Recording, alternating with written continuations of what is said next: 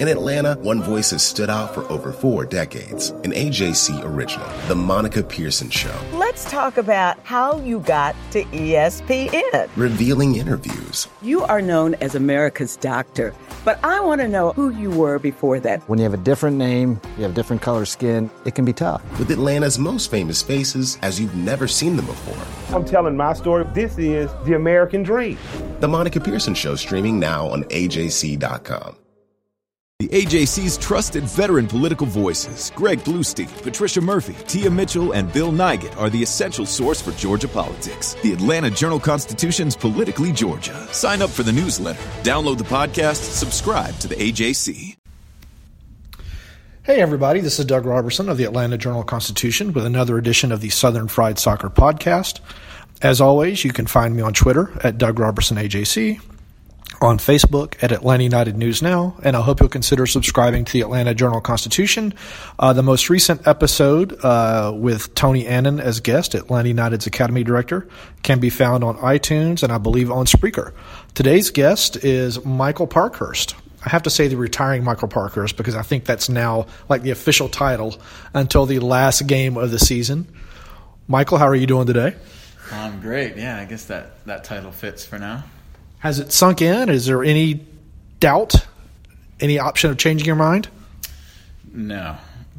It's set in stone, and I feel good about the decision. I mean, it's bittersweet, obviously. It's been a joy and a lot of fun, and I'm going to miss a lot of aspects of it, but I think it's the right time for me. Is it a little bit scary that October 19th could be the last game of your professional career? Yeah, it's not scary. Of course, I want to finish on a high.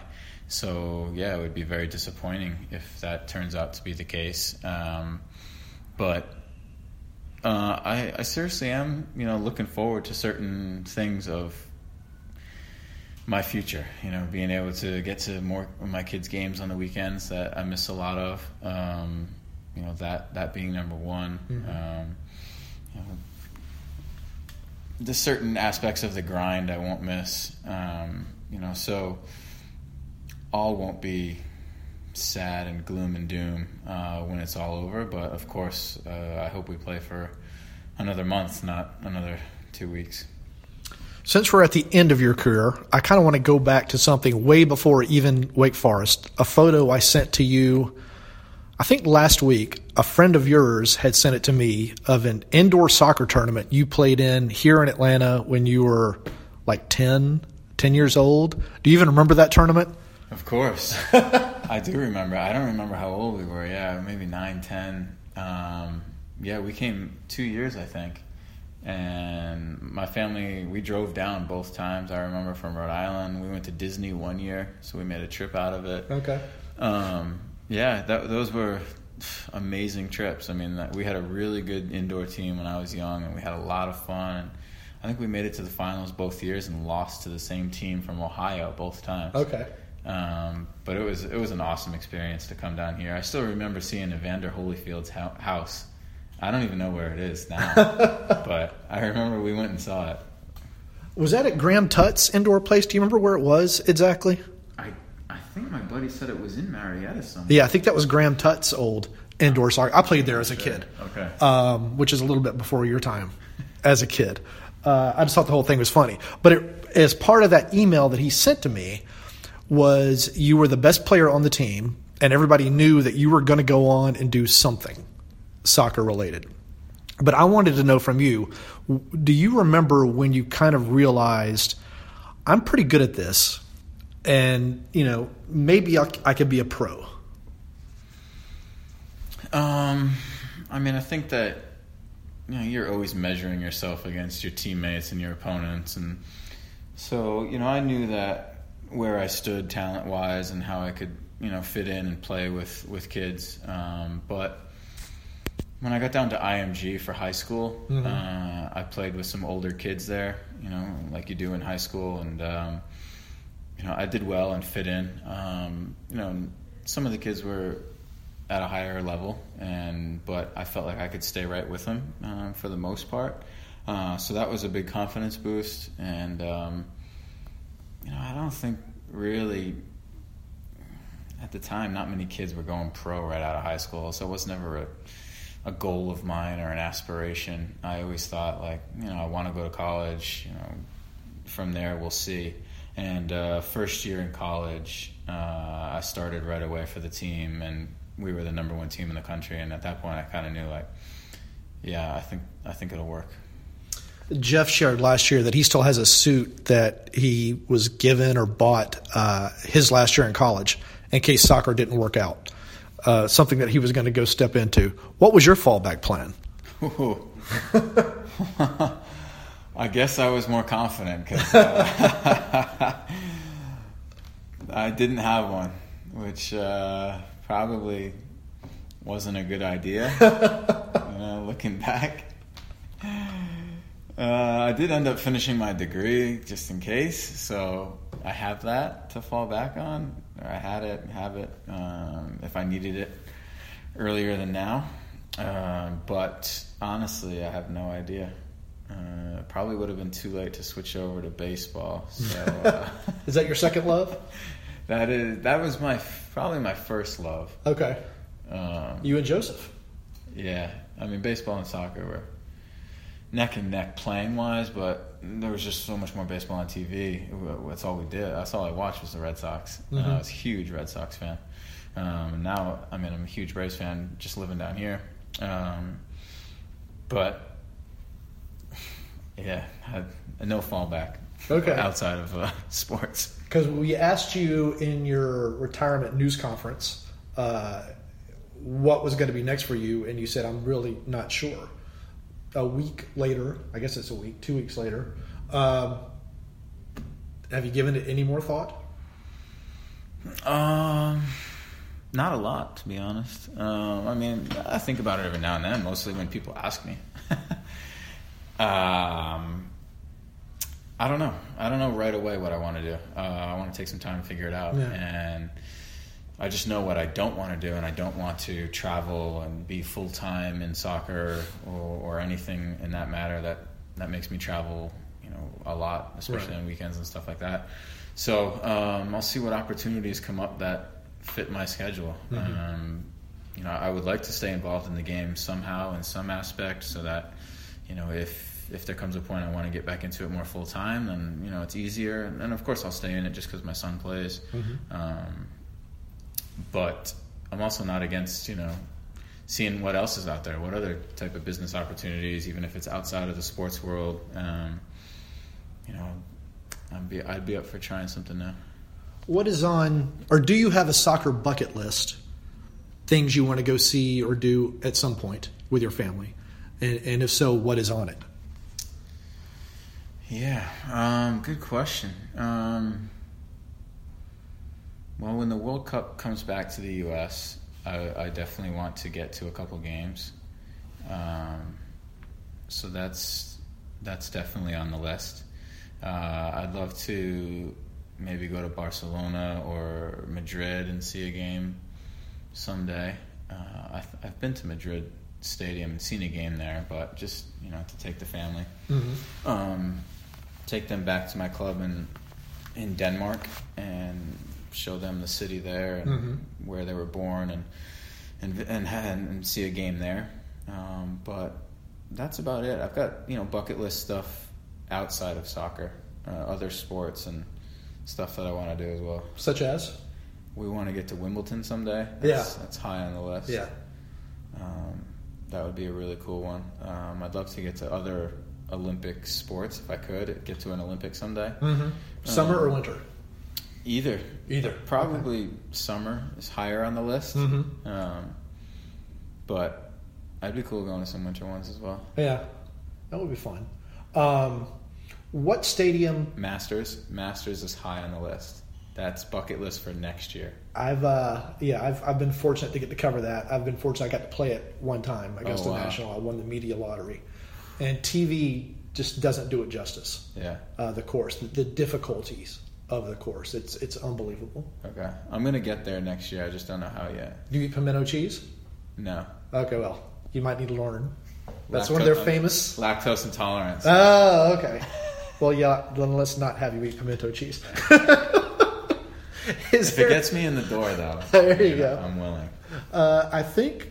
Well, no, I'm not going to say. I imagine you got friends who can probably help you get you a ticket to Augusta National some way or another. I'm gonna figure it out. I'm gonna see what I can do. All right. Is there a stadium that you wished you had gotten to play in? In MLS? Anywhere in the world. Well, I'll start here in MLS. I wished we had played in Minnesota this year. Yep. Well, unfortunately, we played there 2 years in a row in terrible weather and not a great field. And then they open up this, beautiful stadium, and it looks really nice. And I would have loved to have played there this year. So that's kind of on the MLS front. In Europe, not really. I guess I would have loved to play at Manchester United one time. Mm-hmm. They were the biggest team growing up. They were always on TV. Ryan Giggs was like one of my favorites growing up. That was before all the off the field stuff. But just the lure of Manchester United and how big they used to be. And I know they've fallen off a little bit, but it's childhood stuff. They were the biggest. So that would have been really cool. But Barca, Madrid, no thanks. I don't want to go over there and get schlacked and defend for 90 minutes. So glad I never had that opportunity. If people love kits, they love to wear kits. What has been your favorite kit to wear? The one you thought had the coolest look or whatever? I remember getting an Ireland jersey when I was young. I've got my Irish passport, and I thought that was a really cool jersey. I loved that one. I remember getting a Tottenham one when I was youngish, and a Manchester United one. So those were really cool. Probably those three stick out. I did get a Madrid one as well. I remember a white long sleeve one. That was really cool as well. But yeah, I wasn't as big a jersey guy as other guys, but I did love those jerseys that I got. Of the ones you've worn, which one did you just hate?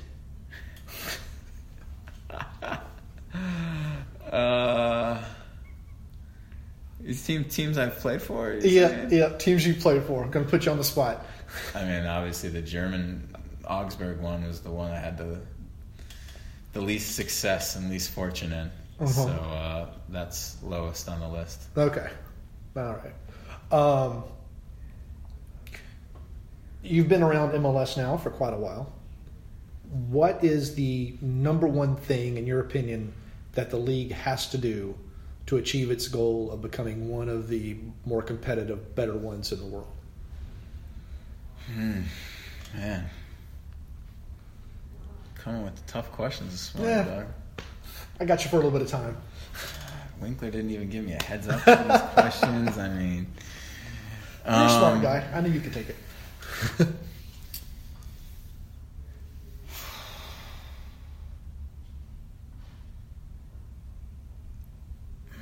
We hear a lot about charter flights, for example. No. But I don't know how much that improves the quality of the league. I think it helps. I think it improves overall quality because I think the travel demands on players is tough over the course of a season. I mean, you hear the stories about teams like having nightmare travel situations. They end up flying in day of the game and they win. But that's not sustainable and that's not good for the body over the long haul of an entire season.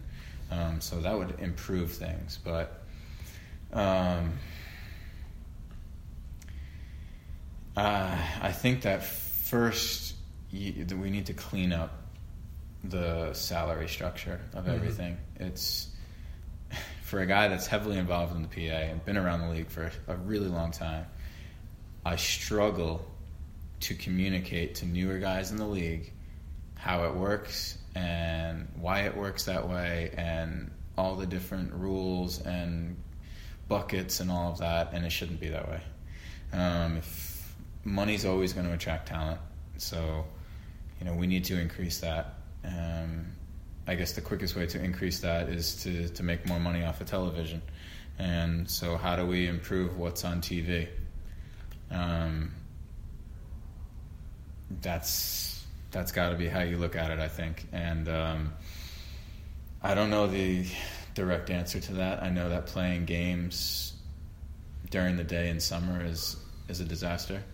I know that playing multiple games in a row in the summer with travel in the U.S. is challenging. Mm-hmm. And when you've got teams that are exhausted and not playing their full squads, it's not going to be great. The level still right now is not good enough, like in Mexico, where you can play guys sprinkle in a couple starters and play, some guys that are usually outside of year 18 and have the level look like a normal level. It's still not there. It's night and day from when I started. Don't get me wrong. We've now got guys that legitimately could play in MLS that don't make an 18, which is way further than how it used to be. But it's still not as deep as the Mexican teams. I mean, you can't be relying on guys that are making $70,000, $60,000 that are doing coaching because they need the extra money to then go out there and compete against guys that are making $7 million and it be, comparable. Right. So it's a long answer. I don't know if it's even an unanswer, but so if you were MLS commissioner for a day, would you just get rid of the buckets, get rid of GAM, get rid of TAM, get rid of DPs, and just put all the money into one bucket and say spit it as you wish? Ideally, but I know that that's probably not going to happen. But I think that you could allow teams to be more flexible. Mm-hmm.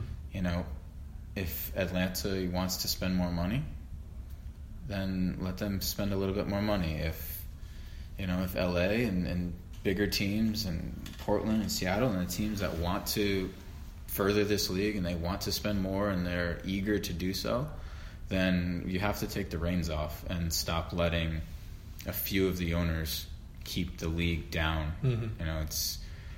I understand that some of those owners have done a lot for this league and have lost a ton of money and have been here the longest, and so they have a lot of weight, and we have a lot of respect for those guys because we wouldn't be here without them. But at the same time, the league's at a different level right now. It's at a different place, and it's either time for those guys to realize it and step up to the newer owners, or I don't know, force them to sell because it's progressing faster and it needs to continue, and there's owners that want it to continue. And I think that if they were allowed to, things would speed up faster.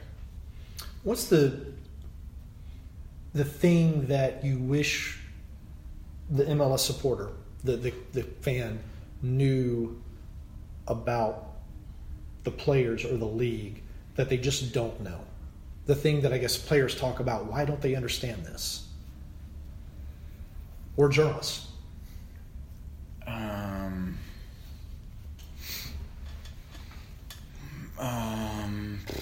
don't they understand this? I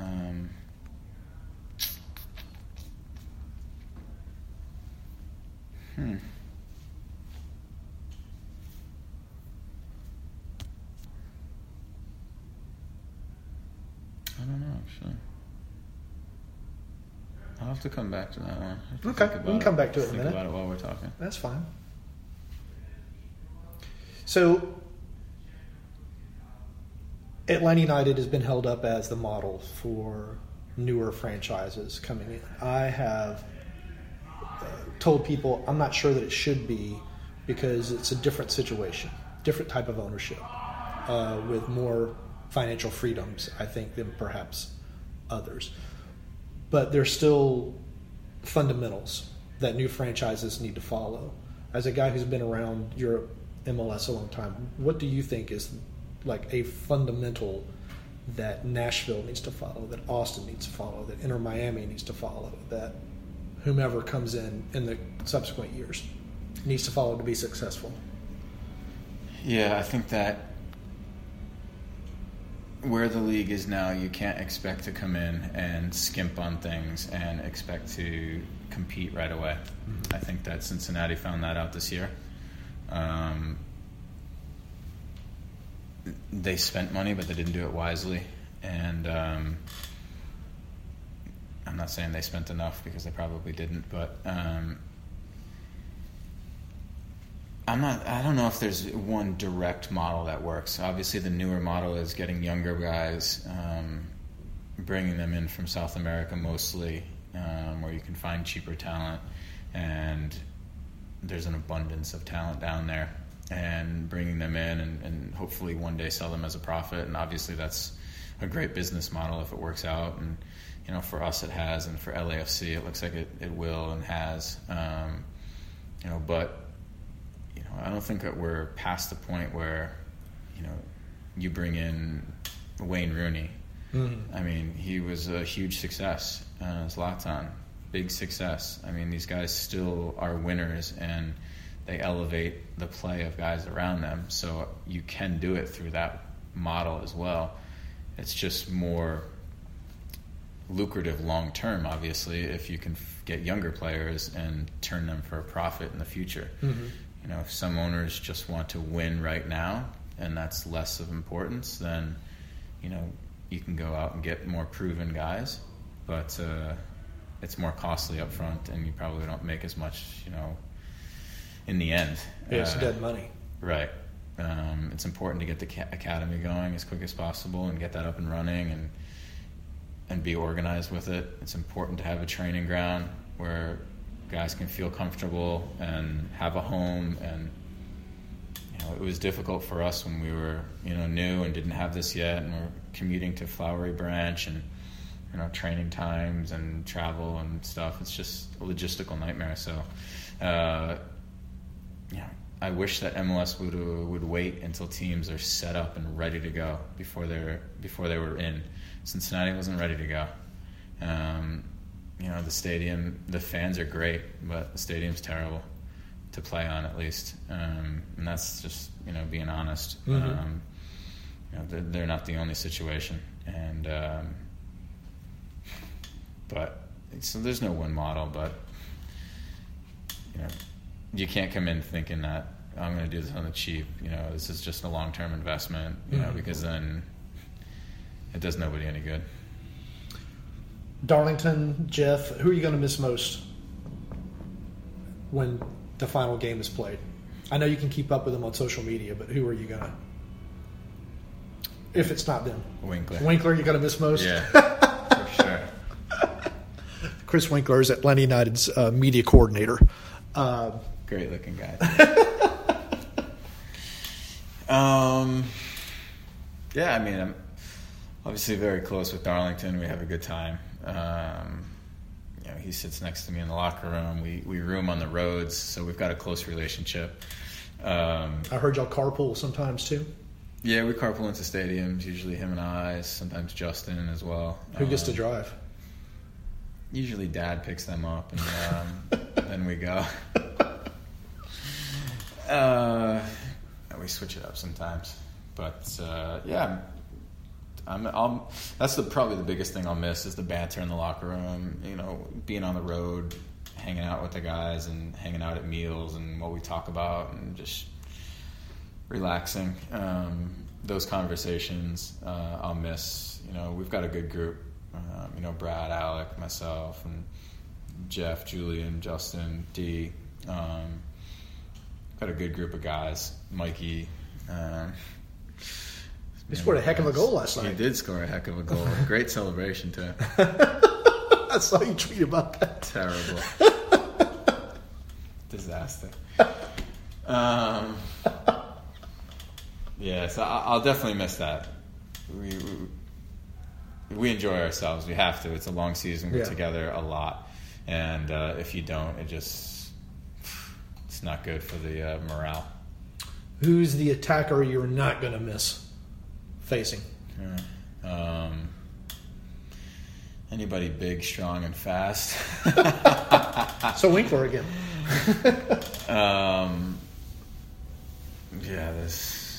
I mean, it's a lot of them these days. But I don't miss playing against Villa, Javinko. I mean, I know they're not tall, big, and fast, but those guys are really good, really difficult to play against because they're so smart.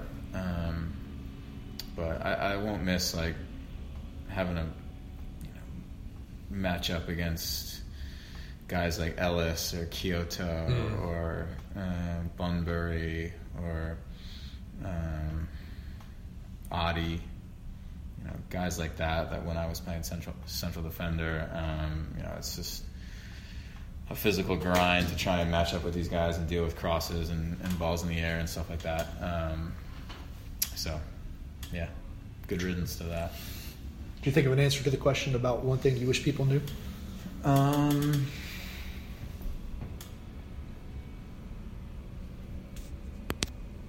Pause it. I think that I'm sure the fans understand how much we care, but it's true. I mean, we obviously hate losing. That's why we're all professionals. That's why we've all made it this far, because we've got that competitiveness, and we take it hard. Even myself, even sometimes, I'm more even keeled. I've been doing it for a while now, but it still affects me. We can't sleep at night. Usually on a 7:30 game, guys aren't getting to sleep before 2 because you just takes a while to come down and you're thinking about things, and good or bad, and it affects us for a while. And also I think the support from the fans is so important to us. I talk about how the environment is the best in MLS, and it really pushes us, and it does. We can tell when it's quieter in there. We can tell when people are on their edge. We can tell when they're excited and when they're into it. Even though I'm on the field and I'm playing, you can sense it, and it is uplifting.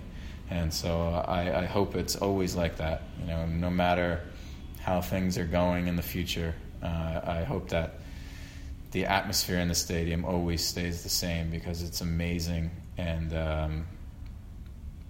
the players, we love it, and obviously it helps motivate us, and even more when we're at our home field.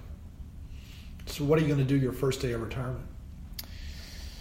Hopefully hit the golf course, maybe grab some fast food for lunch. When's the last time you had fast food? Like true fast food? Probably the last time we had like 4 days off in a row or something. So middle of the season at some point. What was it? Usually a Chick-fil-A sandwich. Yeah. Usually I go there. I don't know if Chipotle is fast food. Kind of on the border. But yeah, that's probably my cheat meal.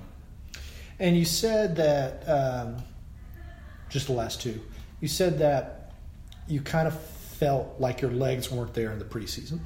And that's when you kind of, I think, is when you said you started thinking about maybe this might be it for you. I was curious, was there just a specific moment when you kind of realized, I can't get there to the level I want to be? Mm-hmm. If it was in Fullerton or even, the first day out here, or what it might have been. Yeah, I think that, when you get older and you take time off, it's challenging. I think it's important to take time off because physically and mentally you need to get a little bit of rest and recovery, but the older you get, the more time off, the tougher it is to get back into it. And because of the long season last year, a lot of games, and obviously going all the way to the end, I needed time off. But getting back into it, like you said, was extremely difficult. And especially the first 2 weeks, I just felt like every possession drill, every game, I thought, man, I'm trying to get in front of this pass, or I'm trying to block this pass, or I see that what's going to happen, but I'm not doing it. It's the feet aren't not getting there. So it's disappointing, and it's like, what the heck is going on right now? Like, my mind is saying, hey, get that, and my feet are just seconds behind, and I'm late to everything. So that went on for a while, but I felt better as the season went on, but obviously still, even when I'm out there today, sometimes, it's just you lose a half a step, and it's everything in this game. Especially it's not like I was ever like the fastest guy out there or the most physical or anything. So when you start to lose that half step, it makes a big difference. Especially these playing against younger guys these days. So I don't want to. I'd rather go out just a little earlier than a little late. Are you faster than anybody on the team? Heck yeah, Doug. I figured you'd say Brad. Brad. I'm faster than Brad on one leg. But, definitely. I'm not that slow yet, Doug. All right. There's a few guys I can still take. Okay. I'm just kidding. I can't take him. There's a question I asked Tony yesterday, but I wanted to get a player's perspective on it too. A lot of parents get out there and they watch their kids play soccer and they think, oh, he can be a pro. What is the thing that parents need to do just so that their kids can enjoy playing soccer and maybe develop into someone that has potential? Yeah, I think it's important that parents don't put the pressure on their child that, we expect you to become a pro. Like, you have to go with the process. Kids develop at different ages. I was 100 pounds going into high school. Obviously, I would have gotten overlooked by a ton of coaches just because I wasn't, physical. I hadn't really grown yet. So it's really challenging, when kids are younger to see who's going to develop into what. And I've seen it so many times where you've got kids that, are middle of the pack, and then all of a sudden they really, over the course of a year or two, at whatever age, mid-teens, late teens, they really progress fast.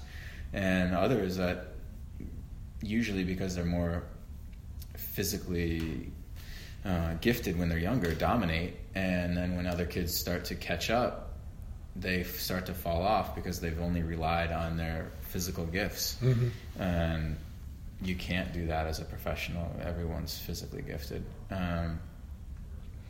But there's so much more to being a pro than just being good on a soccer field. It's crazy. And not everybody can make it mentally. And the mental part of it is huge. Do you know how to train as a professional? Can you handle the grind? Can you handle being kicked? Can you handle being yelled at? Because you will be as a younger player. Can you handle a preseason with pros and how difficult it is and how your body's going to feel? And, when you have a bad couple days, can you mentally get over it and find your confidence again and get back into it? What do you do with your day when you're done training at 1 o'clock and you've got the rest of the day to yourself? How are you taking care of your body? Are you doing work in the gym? There's so much to being a professional other than like the hour and a half you're on the field. And of course that's super important. But I've seen a ton of kids that can't handle the rest of it. And it slowly starts to affect what's going on out on the field. And all of a sudden you get in a downward spiral and some kids never come out of it. And so, it's difficult. You have to be mentally tough. You have to have the physical tools. And you need guidance. Guidance is important, and not just somebody that's telling you that you're the best all the time. Hey, you're going to do it. You're going to be the best. Yeah, you want somebody that's going to give you confidence, but you also need to be realistic, I think. Hey, some kids need to go to college. That doesn't mean you're not going to turn pro. Or, some kids are ready right away. Some kids need to go to USL first. Everybody's path is different. I don't think that there's one way to become a professional. And not everybody has to be the best player to become a professional. I think that's important too. A role player on a professional team is just as important. I mean, not going to get paid as much, but right. Doesn't mean you can't become a professional and have a great career. What's the dumbest question I've asked you ever? Whoa. I don't know if we have time for me to recollect them all, Doug. It's a long list.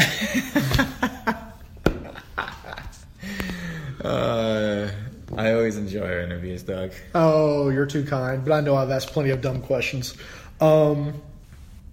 Well, that dumb question seems like a good way to end a series of questions. What do you have coming up other than the big game on October 19th against New England at Mercedes-Benz Stadium? Well, when the season does conclude, and hopefully that's not until November 11th, 10th, whenever that Sunday is, their MLS Cup, hopefully that'll be it. But a few of the guys, myself included, we're going to be coaching a camp in Marietta for kids, and we're actually going to be coaching. This is not going to be just us overseeing things and just a money grab. We're actually going to be out there grinding, coaching kids, trying to pass on knowledge. We're teaming up with an awesome company called Toka Football. We're going to use their machines. So it's going to be a really cool camp. Kids are going to learn a lot. So visit my social pages for signups for that if you want to come out and have a good time. It's right before Thanksgiving, so hopefully that'll work with schedules, but I'm really looking forward to that. Jeff Leronowitz and his intensity coaching a youth camp. It's going to go well, right? Absolutely. We'll make sure everyone's toned down and enjoying ourselves, but the kids will learn a lot for sure. Jeff's going to be part of it. Alec, Mikey, Kevin, myself. It's going to be good. We're going to put on a good camp. It's going to be organized, and the kids are going to learn a lot. That was just a joke. I always enjoy talking to Jeff, and everyone kind of digs at him because of his intensity, but it's kind of helped him get this far in his career as well, as you were talking about.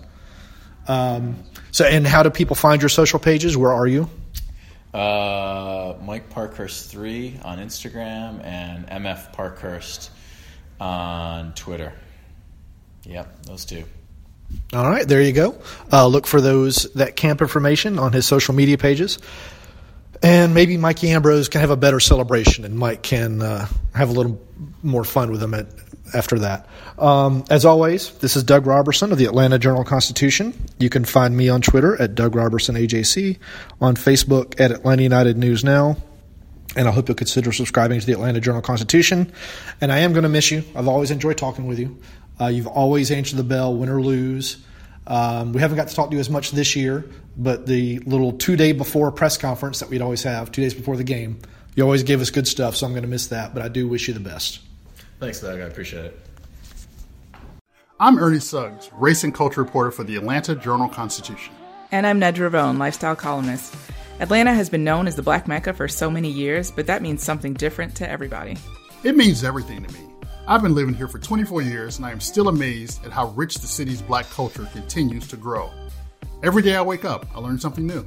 Well, you all can learn something new by subscribing to the Atlanta Journal-Constitution's new newsletter called Unapologetically ATL. It's all about the people, the events, and the entertainment happening in Metro Atlanta that Black people might want to know about. Like historically Black colleges and universities. Atlanta's thriving art scene. And the city's growing neighborhoods. Wherever you live, we want to hear from you. We want to hear what issues are important to you. So subscribe today at www.ajc.com/unapologeticallyatl. Only from the Atlanta Journal-Constitution.